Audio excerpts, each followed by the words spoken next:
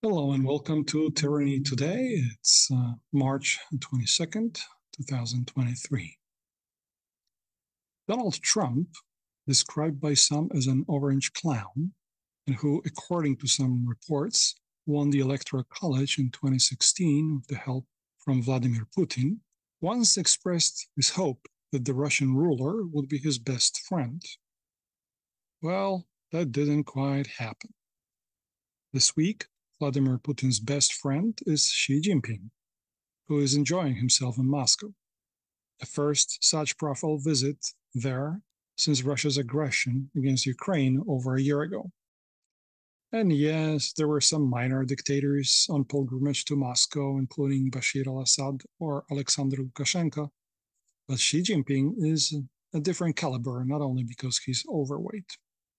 And yet, the news of his arrival were completely overshadowed on Monday by the rescue of Credit Suisse, a forced merger whereby the hand of the country's largest bank, UBS, was forced to buy out the troubled CS with 200 billion Swiss francs in liquidity guarantee from the central bank, half of which was backed by the Swiss Confederation. This is big artillery, and with many unanswered questions. One of the questions will be the fact that the Saudis, who owed 10% of Credit Suisse, got shortchanged and will now pay a heavy price for the panic they induced by saying absolutely not on Bloomberg TV. This is what Amar al-Khudairi from Saudi National Bank said when he was asked a week ago, barely, whether they would back up the bank with additional capital. That little impromptu will cost them now $1 billion, and I don't think anyone else in the market will shed any tears for them. But let's get back to the secondary actors of the week, Putin and Xi Jinping, the living symbols of the divided world, as the Chinese dictator is actually visiting someone who's under an international arrest warrant. For over a year, we have been living in this divided world. For a minority of us, something quite radical happened on February the 24th, 2022. And the surrounding reality is not the same anymore. It doesn't feel the same. Contrary to what Governor DeSantis in Florida would like us to believe, that the conflict between Russia and Ukraine is territorial and therefore does not concern us, we feel instinctively that our cradle of historical forgetfulness has since been kicked upside down. We crashed on the floor, looked up, and have been unable to recognize the surrounding environment. The blind majority doesn't see it this way, continues to hope that the world somehow returns to how it once was. This blind majority is obsessed with its own backyard, and if Russia's invasion impacts them at all, it is for the themes that affects them directly, whether it's grain shipments, energy inflation, or extended flight routes between Europe and Asia. But something fundamental has changed, something that halfwits of DeSantis' ilk just don't get. The anti-Western Russia-China alliance, resealed yet again this weekend by Xi Jinping's cordial visit to Moscow, upturned the world as we knew it. We were not ready for this, and that lack of readiness will now make us pay a high price. We deluded ourselves that, as Tom Friedman once wrote, the world is flat.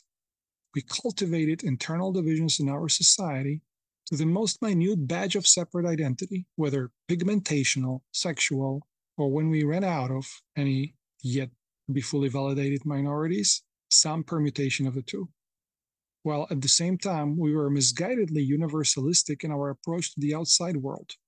We Americans specifically are so solipsistic and conceited in our ingrained belief in our uniqueness that we continue to believe not only that the world should become like us, but also that it desires to become like us. Some of this myth stems from America's history of immigration. If the huddled masses crashed open the gates of Ellis Island or the passage across Rio Grande, then it means that we're doing something right. It's a proof par excellence that people want to become like us. Or is it? Or was the pool of America's success only part of a story? The other force being, instead, the strong push. China is a case in point. For all the stellar growth of the Chinese economy, The size of the Chinese minority in the United States has doubled this century. Yes, 100% increase compared to only 18% of the US population in general. And none of the migration flows transformed the huddled masses' places of origin, other than injecting some remittances back into the economies of their home countries. But what was the push factor? Too often we fall back on a materialistic explanation. But I'd venture to claim that many migrants originate from countries where the collective trauma of institutional violence has never been processed. This collective trauma originates not only from the personal experience, but also from the multi-generational history of deep dominance by one group that exercises its power by constraining humans' natural quest for freedom. Before we go further, let us define freedom first. What is this freedom? It is the freedom to experience emotions, to cogitate, to express the constructs of that cogitation and exteriorize the complex emotional interior by acting upon these expressed thoughts and emotions, and by affecting both the physical environment and relations with other people. These are the fundamental freedoms, which we sometimes label with sound bites: freedom of speech, freedom of assembly, freedom of expression, freedom of association, and so on. When these natural freedoms are constrained, as, for example, by the institution of slavery, by widespread violence of the criminal underworld, or under repressive regimes, then parts of our humanity are simply amputated. What arises from this experience is a trauma, a collective trauma shared by many individuals. Trapped in our nervous system, this tension remains unresolved, unprocessed, and here's the mystery that science is yet to find inklings to: it is then passed on to subsequent generations. I'll give you an example from my personal experience as a child. Both my grandfather and my great-grandfather were murdered in Auschwitz by Germans. Of course, I didn't live during the 1940s, and I can't even recall when I first learned about my ancestors' fate. However, I was named after my grandfather, and then the specter of the concentration camps was a familiar, recurring nightmare. I remember one particular recurrent nightmare in which I was murdered in my striped concentration camp outfit. I can't explain this rationally, as I had never really studied the horrors of the Holocaust as a child.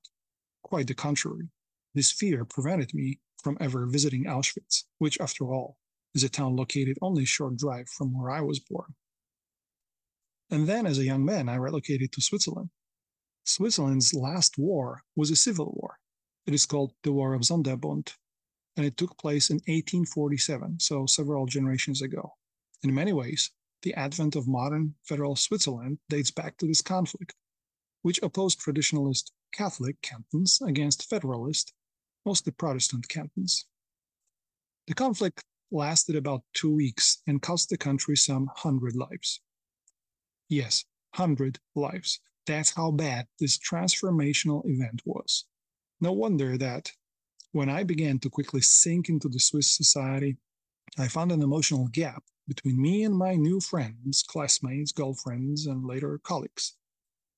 At the beginning, it was a shock, but later I got used to it. What was this gulf? Well, they didn't suffer from any collective trauma.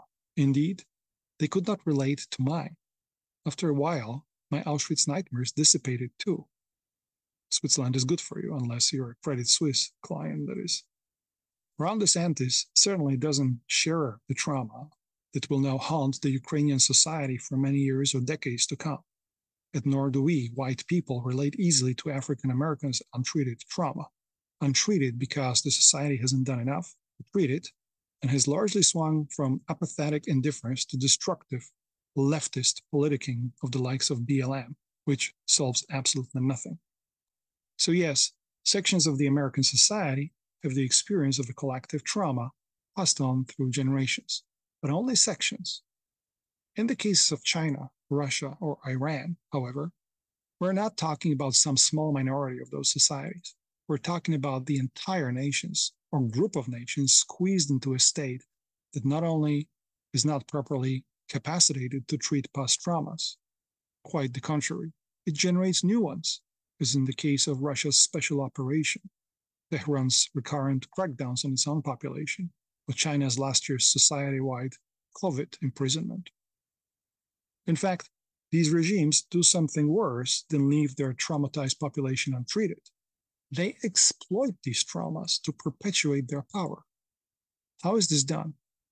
By implanting an emasculating narrative according to which all the ills of this life, at the collective but also at the individual level, are the machinations of the other, the evil one, the West. In this narrative, it is they, the oppressors, who suffer an emotional slight. You can find online Professor Timothy Snyder's brilliant rebuttal of Russian claims of Russophobia that was discussed at the UN Security Council the other day. Yes, poor Putinists are suffering today from Russophobia. It's the aggressor that is traumatized. Many other autocratic regimes resort to the same rather limited palette of emotional reversal tools. Most of them, from Venezuela to Cuba, to Eritrea, to Syria, to Burma, to Nicaragua, to Belarus, do not truly threaten the global order or the world we live in. And equally importantly, they do not support this narrative with a toxic distortion of the past. Why? Because these regimes can't claim to be the rightful successors of the past empires, which is what Russia and China do. Their regimes present the collective trauma as a form of national suffering in the hands of the other, the West, the colonizers. All that is bad is not our fault. We are pristine, innocent, perfect, working in the spirit of international cooperation and win-win. If our rightful place in the world is not recognized, if we are not respected as the big boss, if others do not kowtow, do not respect our red lines, do not cower in our near border, we feel slighted. It's Russophobia and Sinophobia. This is a fascinating emotional subtext to these former empires' revisionism. Of course, to be fully articulated, the revisionism also needs an allegedly rational and certainly referential narrative. Ideally, it should be linear, coherent. The storyline is always the same. We suffered terribly, but are now on the cusp of recovery from the unjust discontinuity that was inflicted on our nation by scheming outsiders. In the Russian case, the referential and emotional trigger is the moment of the collapse of the Soviet Union. The West is at fault for destroying the living of the Russian people and the humiliations of the 1990s. I, Vladimir Vladimirovich Putin, will reclaim for all Russians the prideful place that we occupied in the minds of the world prior to 1991. The world feared us, and the world will fear us again. This makes us proud. Forget about the broken toilet. In the Chinese case, it is the imagined story of 100 years of humiliation, only stemmed, allegedly, by the heroic People's Liberation Army, which freed China from foreign domination, even though none of this passes even a cursory test of historical chronology. In both cases, the past serves as a justification, a point of reference, and a fuel for national mobilization to face what Xi Jinping calls a struggle. How does the West deal with revisionist regimes that exploit their collective trauma to undermine our freedoms? Well, the scientists may think that these are not our freedoms, but we are deluded if we think that revisionist expansionism stops at the border of, say, Ukraine and Moldova, or on the waters between Taiwan and Okinawa. It doesn't, because revisionists never do. After the Treaty of Versailles in 1919, several nations felt shortchanged, Germany and Russia, although certainly Hungary and Turkey too, except that Germany remained Europe's powerhouse and Russia largely retained its size.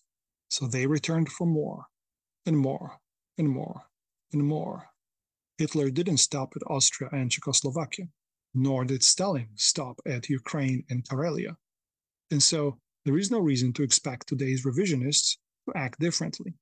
Even if the rational aspect would invite caution, the emotional aspect of revisionism precludes any final horizon beyond which a state dedicated to conflict will magically transmute itself into an oasis of international cooperation. Revisionist regimes are dedicated to expansionism because they need to offer to their populace an ongoing project. Rectifying history is such an ongoing, open-ended project. It is not a task to be completed with a defined outcome. So back to the question, how can the West deal with this challenge? There are essentially 5 different strategies, and they tend to be applied in a certain succession, reflecting the free world's natural preferences. What kind of preferences are these? Well, it's a preference for freedom, openness for flows, for peace, some compromise between cooperation and competition rather than conflict, stability and progress, but with natural doses of inertia. That's all. And leaving to our dwindling number of children a world that is at least as good as this one. So, what are these 5 strategies to deal with revisionists? These are cooptation, appeasement, deterrence by punishment, deterrence by denial, and containment. First, let us focus on cooptation today. The collective West, due to quirks of its history, is often hailed as the cradle of the fullest expression of basic freedoms. There are many reasons for the evolution of statehood that subjected the rulers to constraints of both the rule of law and accountability. Historians of government usually agree that the split between the mundane and the supermundane and the accompanying division of labor between the material and spiritual hierarchy was conducive to the experience of developing alternative power centers. A specific form of spirituality that reigned in the West, incorporating both Platonic philosophy and, since Thomas Aquinas in the 13th century, also the faculty of reason, led to enhanced curiosity and quest for answers that later provided foundations for modern science. Finally, the fact that long-distance maritime trade favored accumulation of capital in urban centers that were free of immediate territorial ambitions, first in northern Italy and then in the Low Countries, meant that capital surplus could serve as a source of financing to third parties, thus generating yet another elite layer. And so, in addition to the kingly and the spiritual elites, scientific and financial elites were added over centuries, with a panoply of often incompatible ideas about reality, time, and power. Some of these ideas began to percolate further down the society once the printing press opened the floodgates of literacy. Bit by bit, empowerment of ever larger sections of the society became inevitable. However, with stark regional differences that stemmed from distinctions in terms of social stratification, the economic system, and, in particular, the role of the peasantry. This admittedly cartoonish depiction of the history of European democratization is brought up here to distinguish it from the absolute Muscovite experience, which quickly snuffed out the short episode of Novgorod's councils, or Veche, and ended up accumulating all power in the hands of the ruler. This process included subjugation of the church, in line with the Byzantine tradition of Caesaropapism, and keeping the peasantry under serfdom, so in a state of quasi-slavery.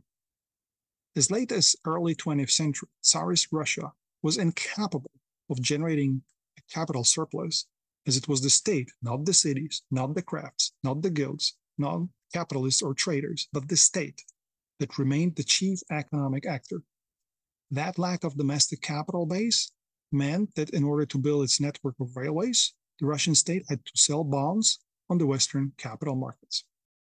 Things were equally dreary in Qing China, a giant colonial power ruling over Mongolia, parts of Manchuria, Tibet, eastern Turkestan, and many mountain tribes of Southeast Asia, in addition to ethnic China proper.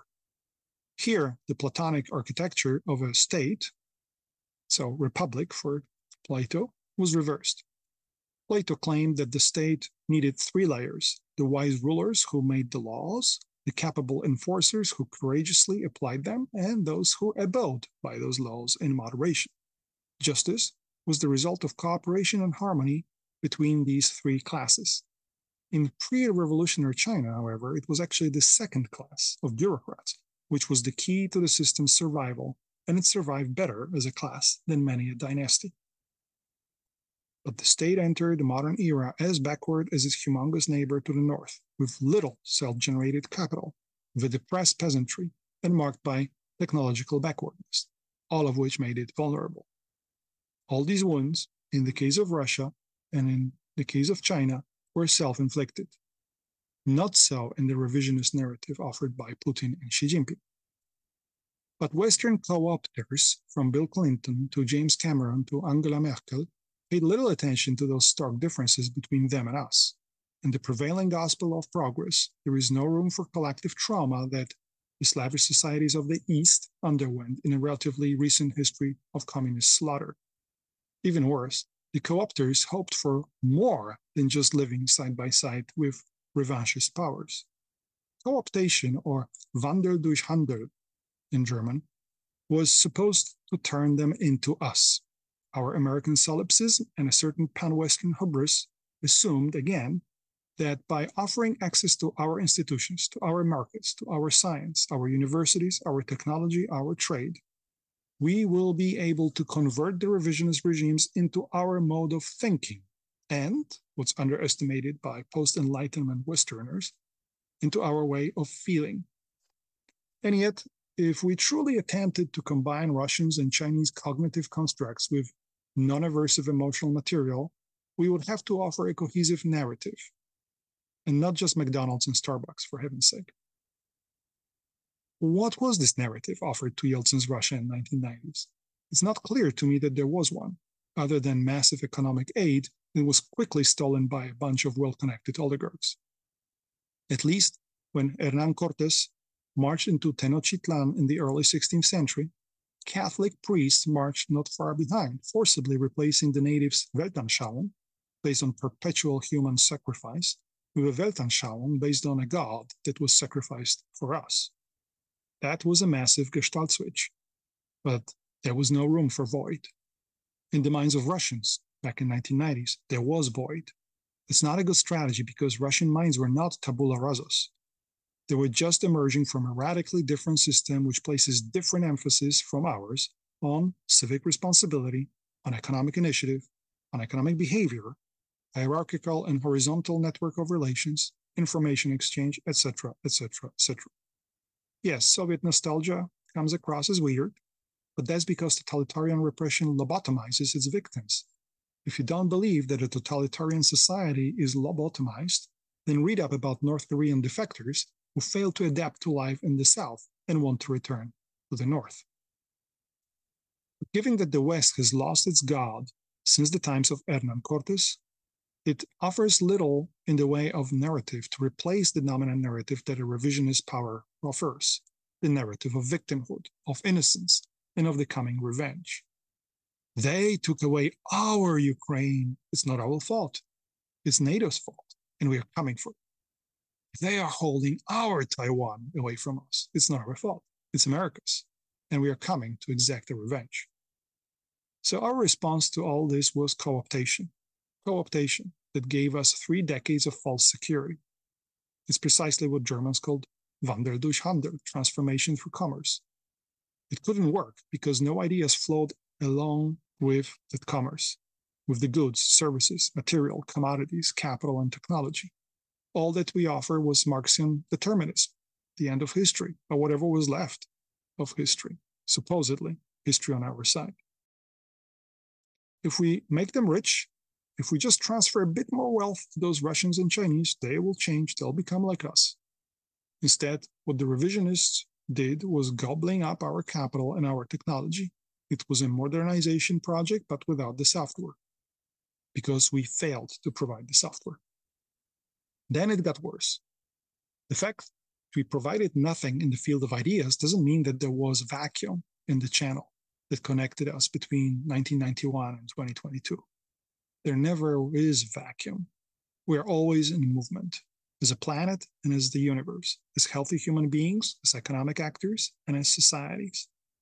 And as the hardware of our knowledge flowed into Chinese factories, emptying our jobs, as our capital flowed to Russian oil wells instead of our green energy, their ideas, the corrupting software, reached us.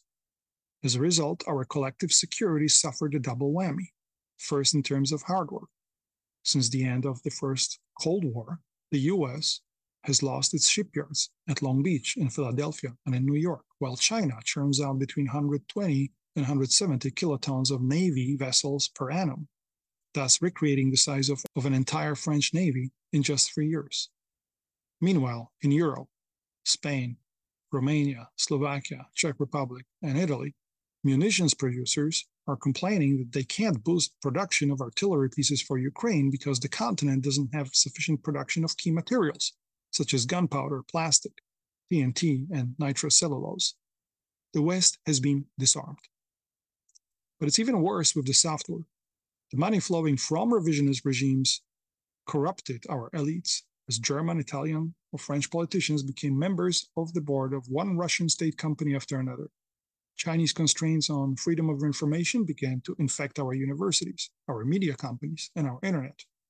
And the institutions into which we invited them, like WTO or WHO, became ungovernable, hijacked by their stealthy influence operations and aggressive appointment campaigns. Regional organisms which functioned by consensus were undermined by Moscow and Beijing, who exploited the weakest link to hobble them. Was the sense of NATO's Article 5 if the decision to react to an aggression against any NATO member is down to national parliaments, and in tightly contested polities, it is sufficient to corrupt just a few politicians to block the process? And what is the independence of ASEAN if the consensus is subverted by just one member? In this case, China controls not one, but two members, Cambodia and Laos. Their mercantilism was expressed through recurrent current account surpluses, some of which were recycled into influence operations, not to completely reorganize our information space that was always out of reach in a democratic society, but to create informational chaos, bolster the imperviousness of informational bubbles, and divide our societies. And we fell into this trap, dividing ourselves into thinner and thinner layers of self-styled identities instead of a civic identity that stands for basic values on which we all agree. We failed to change them.